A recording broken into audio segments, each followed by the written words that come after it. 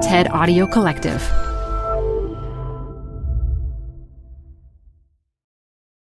Hi, I'm Debbie Millman. Canva is great for designing visual content for work, no matter what industry or department you work in. Now your next presentation with Canva Presentations. Start with a professionally designed template and use it as a springboard for your design. It's a serious time saver. Time to present but can't be there in person? Enter Canva Talking Presentations. Record yourself presenting and add your talking head to your slides so your audience can watch your perfected presentation anywhere, anytime. Start designing today at canva.com. Designed for work. This episode is brought to you by Progressive. Most of you aren't just listening right now. You're driving, cleaning, and even exercising. But what if you could be saving money by switching to Progressive? Drivers who save by switching save nearly $750 on average, and auto customers qualify for an average of 7 discounts. Multitask right now. Quote today at Progressive.com. Progressive Casualty Insurance Company and Affiliates. National average 12-month savings of $744 by new customers surveyed who saved with Progressive between June 2022 and May 2023. Potential savings will vary. Discounts not available in all states and situations. This is Design Matters with Debbie Millman from DesignObserver.com. On this program, Debbie Millman talks with Cliff Sloan about his career in marketing, about why nonprofits need to improve their marketing campaigns, and about the kind of marketing that he himself grew tired of. I'm getting on this plane to God knows where and, sitting down and meeting to discuss with a fast food person whether the logo should be a shrimp or a lobster. Here's Debbie Millman. Cliff Sloan is a creative director, and he's known as a marketing guru. One of his earliest jobs was on the Michael Jackson Pepsi campaign, which should give you some idea of the caliber and the longevity of his career. In 1993, Cliff started the Sloan Group with just 5 employees and $10,000 borrowed from his parents. The company quickly grew into a 60-person firm that earned many awards and clients like MTV, HBO, MasterCard, and Disney. In 2008, Cliff turned his talents in a different direction. He founded Fill & Company, a marketing firm that brings together those who want to do good with those who want to give back. Cliff Sloan, welcome to Design Matters. Hi, Deb. So, Cliff, you started your career in the early 80s, and this is when I actually first met you, though we also went to the same state university in New York. You were working at a small rock magazine called Rockbill, which was distributed at arenas, stadiums, and concert venues. You were the magazine's first creative director, but you also wrote for the publication as well. Have you always been both a writer and a designer? No. It's actually a little bit of a funny story because I wanted more than anything when I came out of college to be a writer. I worked at the school newspaper, particularly writing for music, the music aspect of it. And more than anything, I think I wanted to write for Rolling Stone. That would have been my dream coming out of college. But the job market being what it was, I was scrounging around New York City trying to find a job. And the first job that I could get was as a production person at Fairchild Publications, which was kind of embarrassing for me at the time because the publications that I was working on were like supermarket news and electronics retailing and stuff like that. My friends would say, well, what are you working on? I'd be like, oh, supermarket news, And but all noble magazines. Yes. And what I was doing was working in the production department there and writing freelance for this music magazine, among others. And they really wanted me to come to Rockbill. And so I learned my production, and I was writing at the time, and I befriended the creative director of W, who was a woman named Mare Early, who was this very sort of hardcore, downtown-y, punky-looking type woman. And she, out of the goodness of her heart, I swear, took me under her wing because I had asked a couple of creative directors at Fairchild. I said, hey, can you teach me how to be an art director because Rockville is going to be hiring an art director and I really want to learn how to design. And there was a fair number of people who were like, listen, either you're born with it or you're not. But Mare kind of took me under her wing.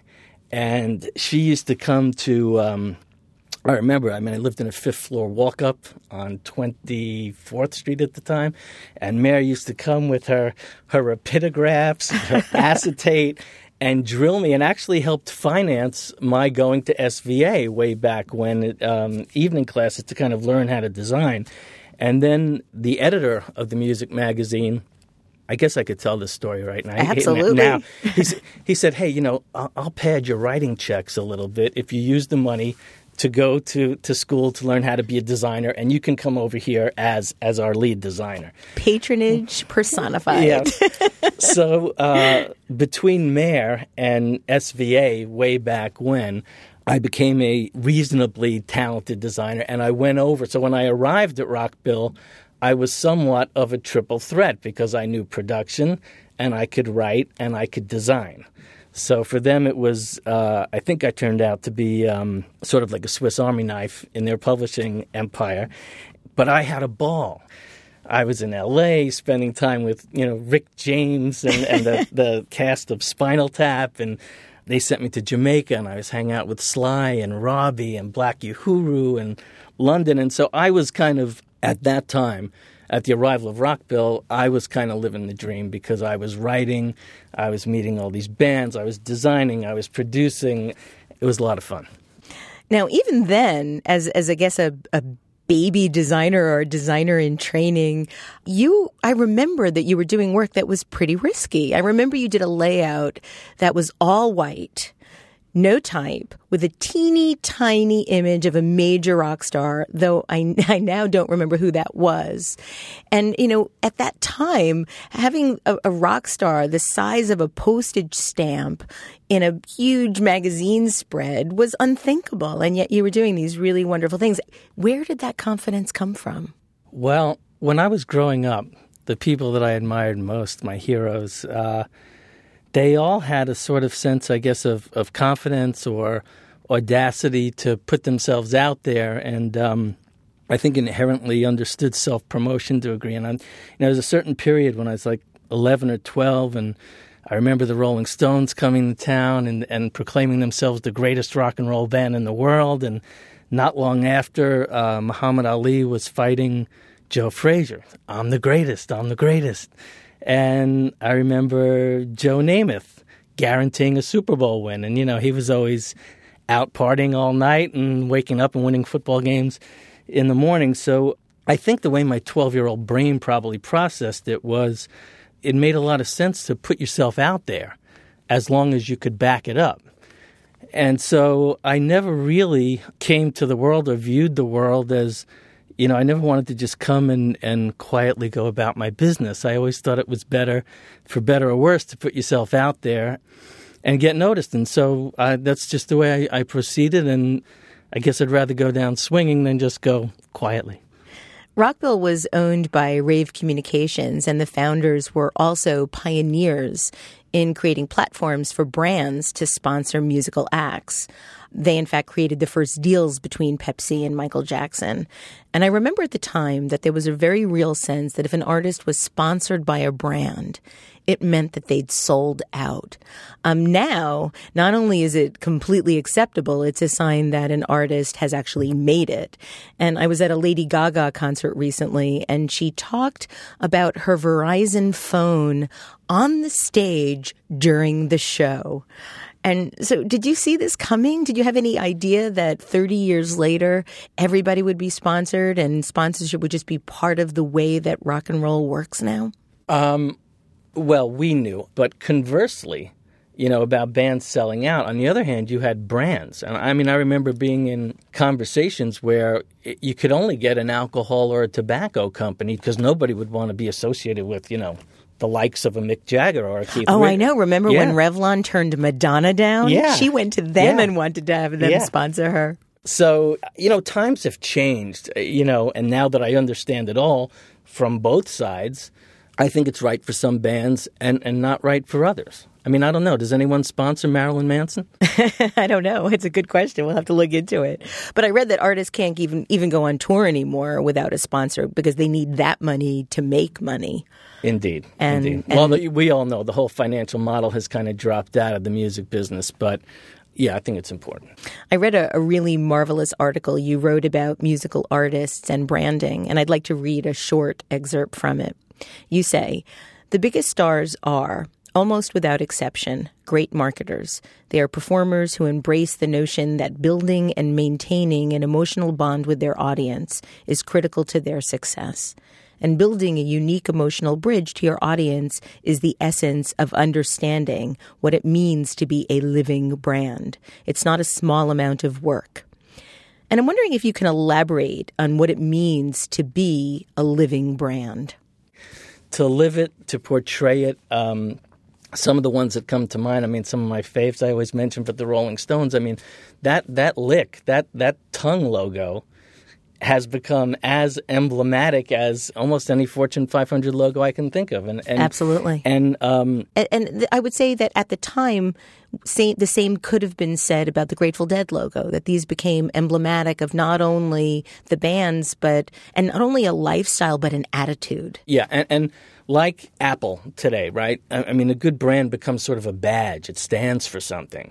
And so whether it was the Rolling Stones and their lifestyle and their approach to the world and their music came to be emblematic of certain things, and so people had pride in walking around with it on their shirts, on their jackets, whatever. The Grateful Dead did the same thing. And so, it kind of becomes a badge, an extension of who you are, like a piece of clothing. It's a statement about what you believe in. And so sometimes it's music, and sometimes it's gadgetry, and sometimes it's clothing. But I think ultimately it comes down to a statement of who you are. And we all know that a kid walking down the street with a Taylor Swift T-shirt probably doesn't live the same lifestyle as a kid walking down the street with a Marilyn Manson T-shirt. So do you think that the attitude or the culture around an identity or a persona like the Rolling Stones or Marilyn Manson or the Grateful Dead is something that's partially manufactured, or do you think that it's sort of organically built? I think it's probably a little of both. I mean, I know that the Stones image began with their manager. I think Keith always says, the Beatles already had the white hat. What was left? The black hat. Nice. On the other hand, they didn't do anything to derail that image, and so they did really live it, and I don't think it was a false image for a period. I mean, I don't think they live like that anymore, but their image transcends time and has just become, again, emblematic. Do you think they have a brand manager? I don't know. I don't know, but I'll volunteer if the job is open. So we worked together until the early 90s, and then in 1993, you borrowed $10,000 from your parents and started the Sloan Group, a creative firm that specialized in youth, entertainment, and technology. And technology was really not what it is now back in the early 90s. What made you decide on those particular disciplines? Well, okay, so I jump out from Rockville, and you learn very quickly that it's not just about creative if you're an entrepreneur. There we were, and we would sit around the table at night and say, wait a second, we're working for Gillette, we're working for Pepsi, we're working for MCI. No one knows who we are. What's wrong with this picture? It was interesting because I never wanted to be a starving artist. So suddenly I had to sell. I had to strategize if I wanted to win the bigger accounts. I had to present. It wasn't feasible for me to be the lone creative gun anymore. And so the next step up was, how do I build a culture? How is my agency going to be, the shit that every creative wants to come and work at? And so there was a period at the Sloan Group where we weren't purebreds, but there was a lot of horsepower, a lot of creative horsepower under that roof.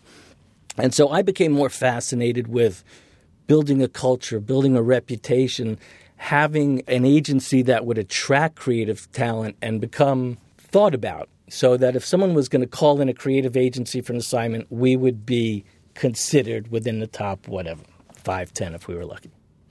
So at the time, you were the president and the chief creative officer. You also oversaw all agency operations, led the agency's strategic marketing, brand engineering, and business development divisions. How did you go about getting your business? How did you go about making that happen, having to do all of those other things at the same time? It was a combination of some referral work, some RFP work, and it was a lot of spec work, because most of the time we were slugging it out against bigger agencies. And we didn't have the luxury of going in there and saying, you know, we were cocky confident that if we could just get our at bat and get our creative on the table, that, you know, we had a pretty good chance. And so we didn't hesitate. You know, we used to stay there all night and just have fun and come up with ideas. And so it wasn't like pulling teeth at all. I mean, to me, it was an exciting opportunity that we just took on. Do you have a favorite project or a project that you're most proud of during that time? Towards the end of the Sloan Group, it lived on after I left. I shouldn't say that. But okay. Towards the end of my period with the Sloan Group, we did a number of spots for 9/11 relief in 2001. And that really changed a lot for me. How so? Well, I had been marketing, you know, a lot of things, ESPN, Disney, this, that. But then I went on the front lines and I was talking to first responders and kids who had been affected and clergy, and the stories that came out of there. I mean, it was no comparison to me in terms of the emotion and the power. It really kind of lit my fire, my initial fire for the cause marketing type of stuff. And everything else seemed to pale. So you just mentioned at the end of the Sloan Group, and for you, it was about selling the agency. So there you are, about 6-7 years into this trajectory. You started the company with a loan from your parents for $10,000. You started with just a few people. Now you have 50, 60, 70 people. You're billing $50 million, and you decide to sell your company to the Interpublic group of companies. So I have a very important and very big question that I've been dying to ask you. Did you pay your parents back? You know, my dad insisted not only did I pay him back, but I paid him back with interest. Good for you. Yeah. Long before I sold the agency, by the way. But, you know, I just want to go back to another point that we were talking about with spec work and creative work and the power of it. And the agency that eventually bought me, the owner said, you know, when I was talking to him, like, why'd you buy him? He said, they beat us one too many times. Wow. And so, and that I know in specifically was on some HBO business. It's interesting for all you young creatives out there. I mean, you know, if you've got the energy and you've got the passion and you're at a stage in your life where, I mean, money's always important, but I mean, if you're spewing good creative all the time, just put it out there, because it will catch people's eyes and you'd be amazed where it can take you. So I didn't know if I was going to go down this path in our conversation when you brought it up the first time, but since you've brought it up again, I have a pretty anti-spec stance. Yeah. And I think it's probably been fairly well documented online. So I guess I need to ask you if you still feel that in this day and age that we're living in, with the 99 ideas online and all of the contests and the sort of grand solicitation of crowdsourcing ideas from anyone and everyone, if you see that as the same type of spec work that you were doing back then. Maybe in some cases, and I don't really do spec work anymore. But see, that's and so why is that? I mean, I often say to young people and to students now that ask me about spec work that I don't think spec work is about free work anymore. I think what spec work is an abuse of power. Somebody has it and they try to get as many people as they can to come up with ideas for them, and then they'll pick one of the 1,000 that come in.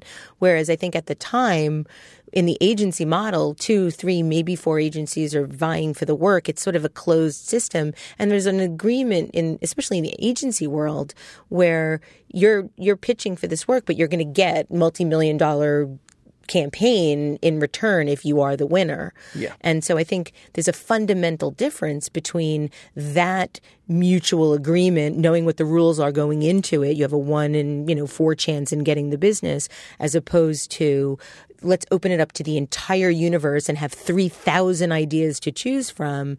And then you're left sort of spinning your wheels, not even knowing why you might not get the business. Yeah, well, I agree. And back when I was doing it, it was that kind of closed system.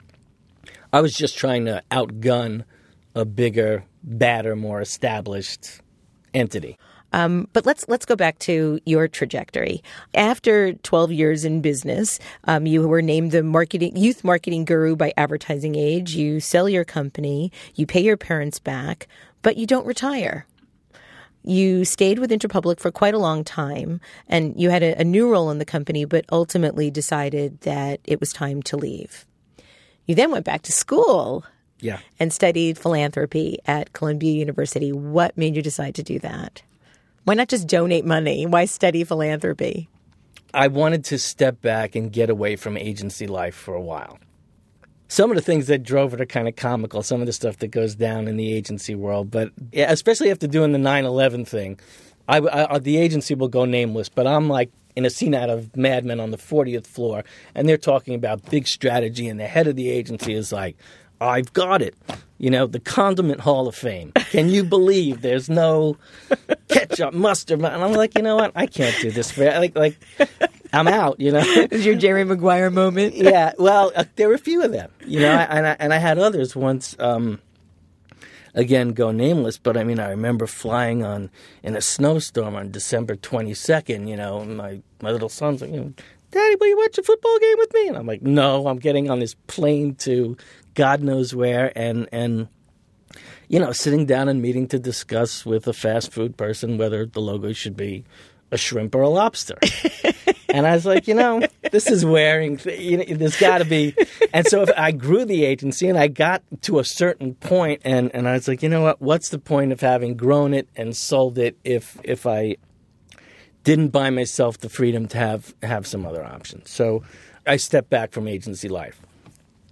And it was tough, to go from running an agency, and at that time, the culture was very much about, I was on a plane every other day, and I had 2 cell phones, and, it was that kind of era, and the busier you were, and it's, Yeah, busy as badge value. Exactly. So, God forbid I should walk down the block without a phone attached to my ear, So anyway, you go from that, and then all of a sudden, when the phones stop, it's like whew, the silence is pretty heavy, And I actually, I don't even think you know this, but I started a food brand, hot sauce, Whitney's hot sauce. Yes. So my wife makes this killer guacamole and hot sauce and stuff, and I said, you know what, I'm just going to start marketing this stuff.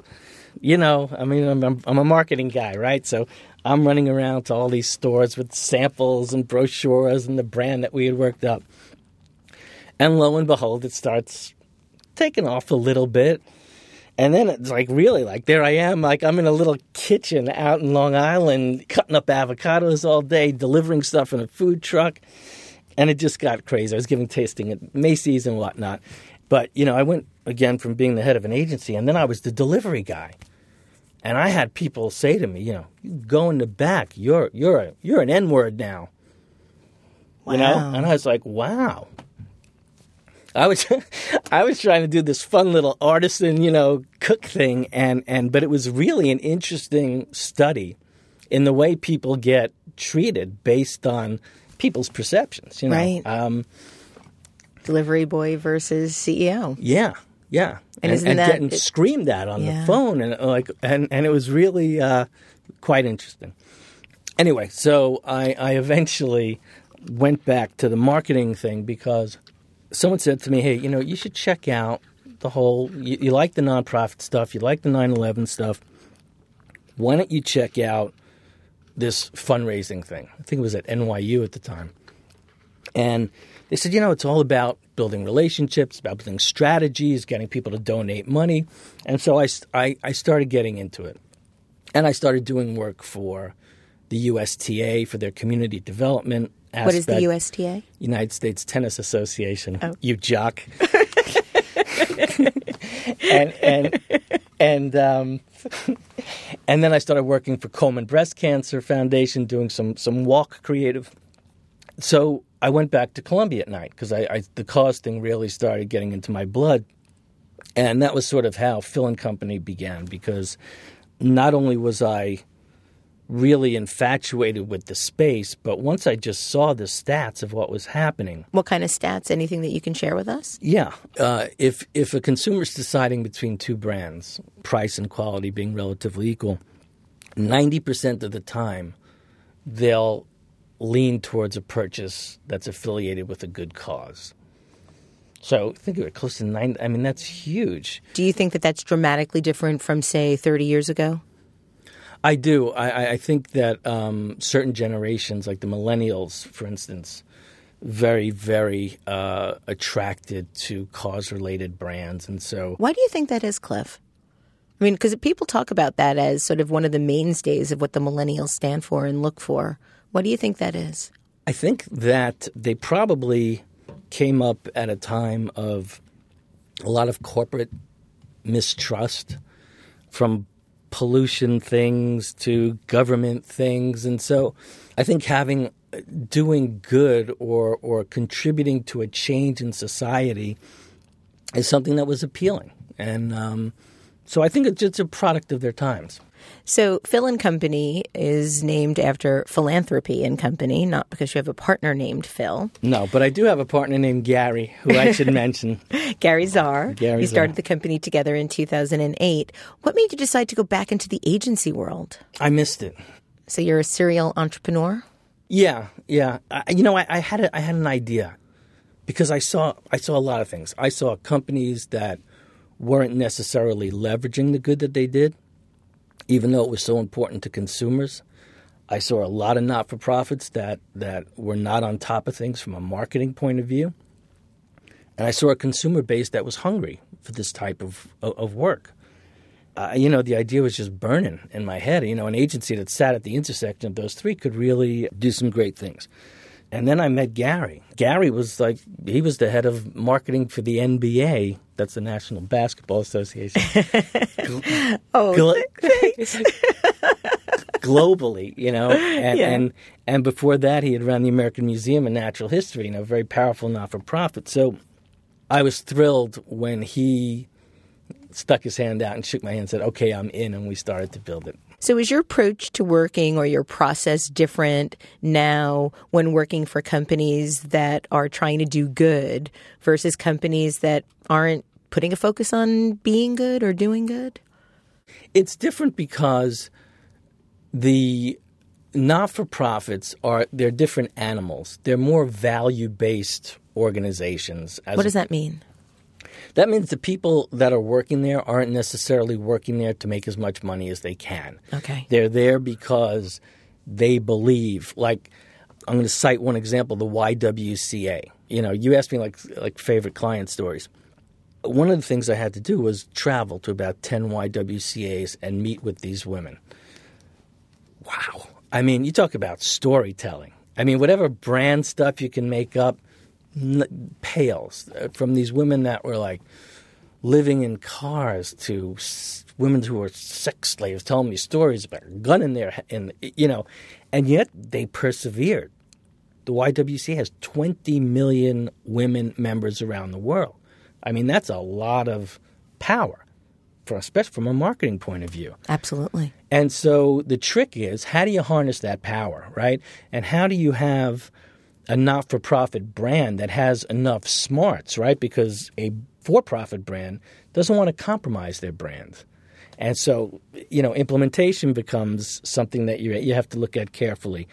But I think that in today's environment, a not-for-profit brand that realizes their place, that realizes their following, that understands their marketability, that understands what it means to have affinity and work well with a corporate partner, that's a huge advantage because not-for-profits, one of the core things they always want to try and do, as you know, is raise money. When you have a corporate partner or a media partner, like one of the companies we work with is Cablevision. They support a pancreatic cancer foundation called the Lustgarten Foundation. Cablevision reaches like 10 million people a day.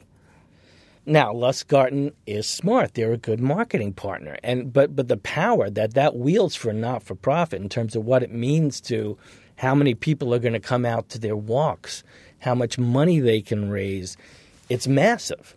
It's a wonderful place to be, I think from a marketing point of view, it's a very exciting place to be if you can take a not-for-profit that is really doing good and you can help them pull it together with a brand that's going to catapult, not only the brand's reputation and loyalty and drive some purchase along the way, but you can really, really elevate that not-for-profit in a way that would take them so much longer to do on their own. And so that's why I happen to think it's a very, very exciting time to be in this space.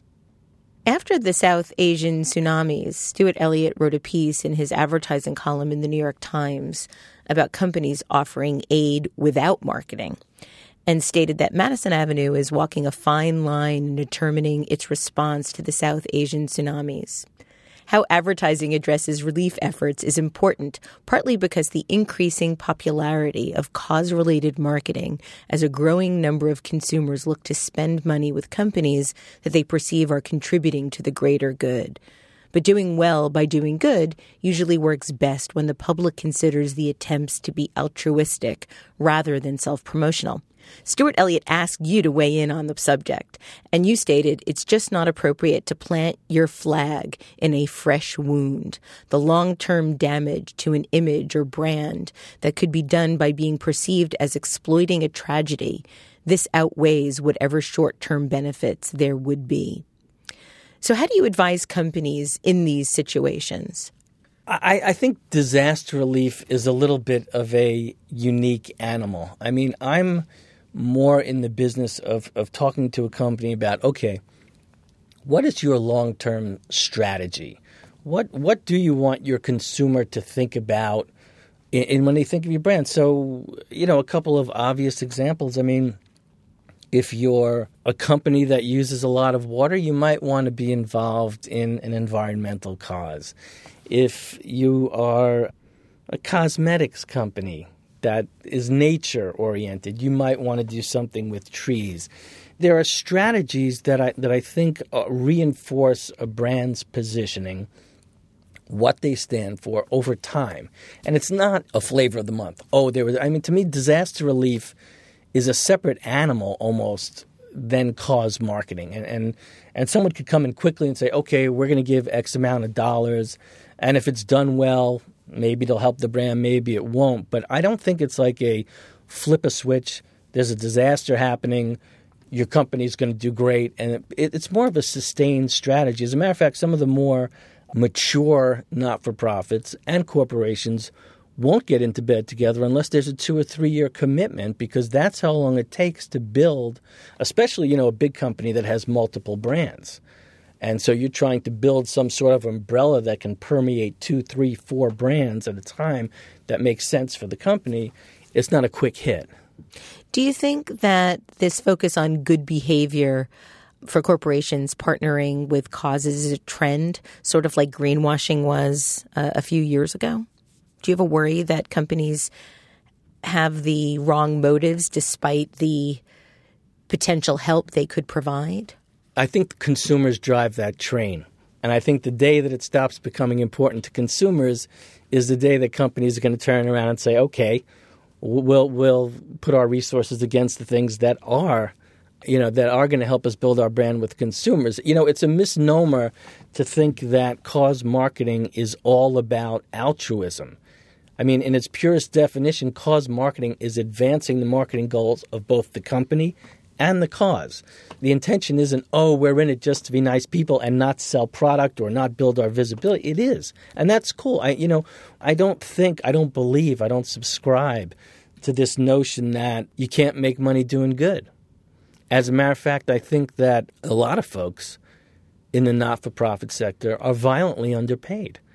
I think the paradigm is changing. Another reason that I think it's an exciting place to be, but I think as you get more marketing savvy people atop not-for-profits, like Charity Water does a wonderful job marketing, the more you'll see them emerging. There's another, you asked me about statistics before, this other one that I throw around a lot, which a professor told me at Columbia. So there are as many not-for-profits out there looking for support from consumers as there are restaurants in New York City. Wow. Okay? That's a stat. Yeah.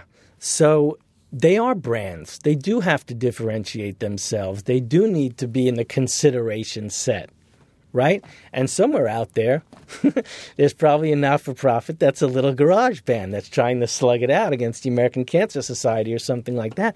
And they can do great things with the right campaign. But I do think you're going to see in the not-for-profit sector, the not-for-profits get a lot more marketing savvy over time because as it becomes apparent, the competition is so hot, this dynamic I think is going to change.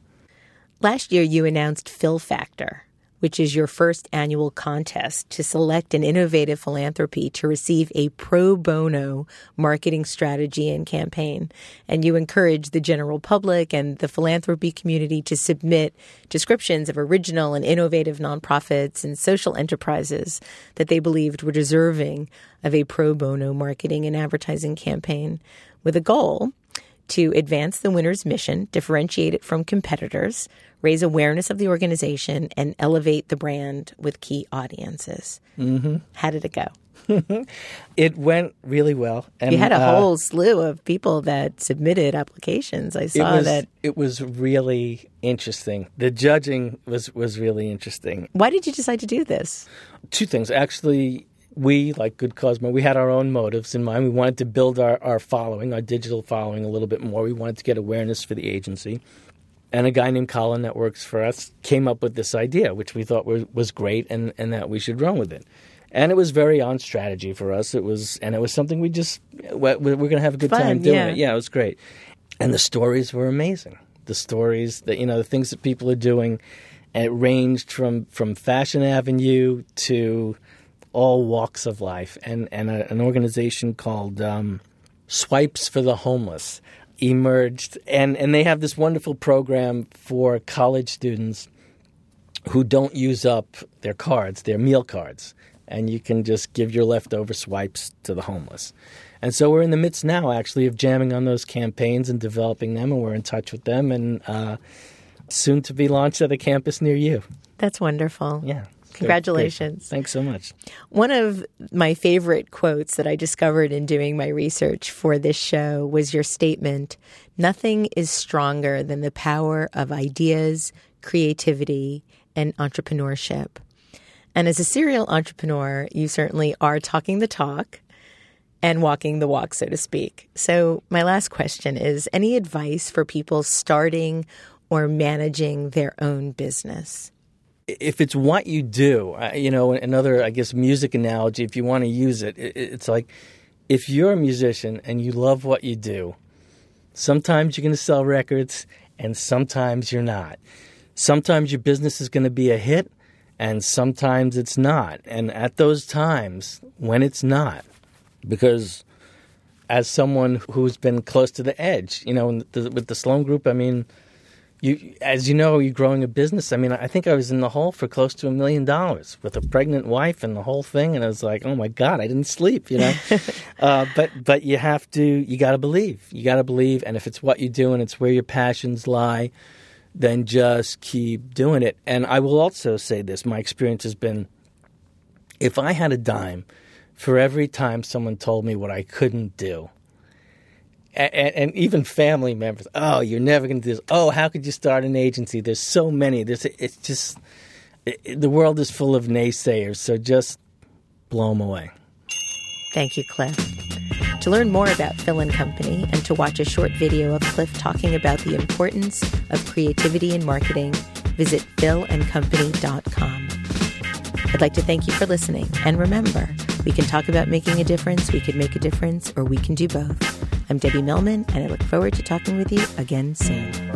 Design Matters with Debbie Millman is recorded at the Masters in Branding Studio at the School of Visual Arts in New York City. It is produced by Curtis Fox Productions. The show is published exclusively by DesignObserver.com.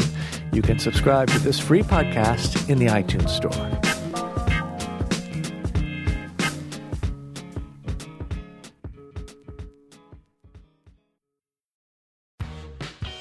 You're growing a business, and you can't afford to slow down. If anything, you could probably use a few more hours in the day. That's why the most successful growing businesses are working together in Slack. Slack is where work happens, with all your people, data, and information in one AI-powered place. Start a call instantly in huddles and ditch cumbersome calendar invites. Or build an automation with Workflow Builder to take routine tasks off your plate. No coding required. Grow your business in Slack. Visit slack.com to get started.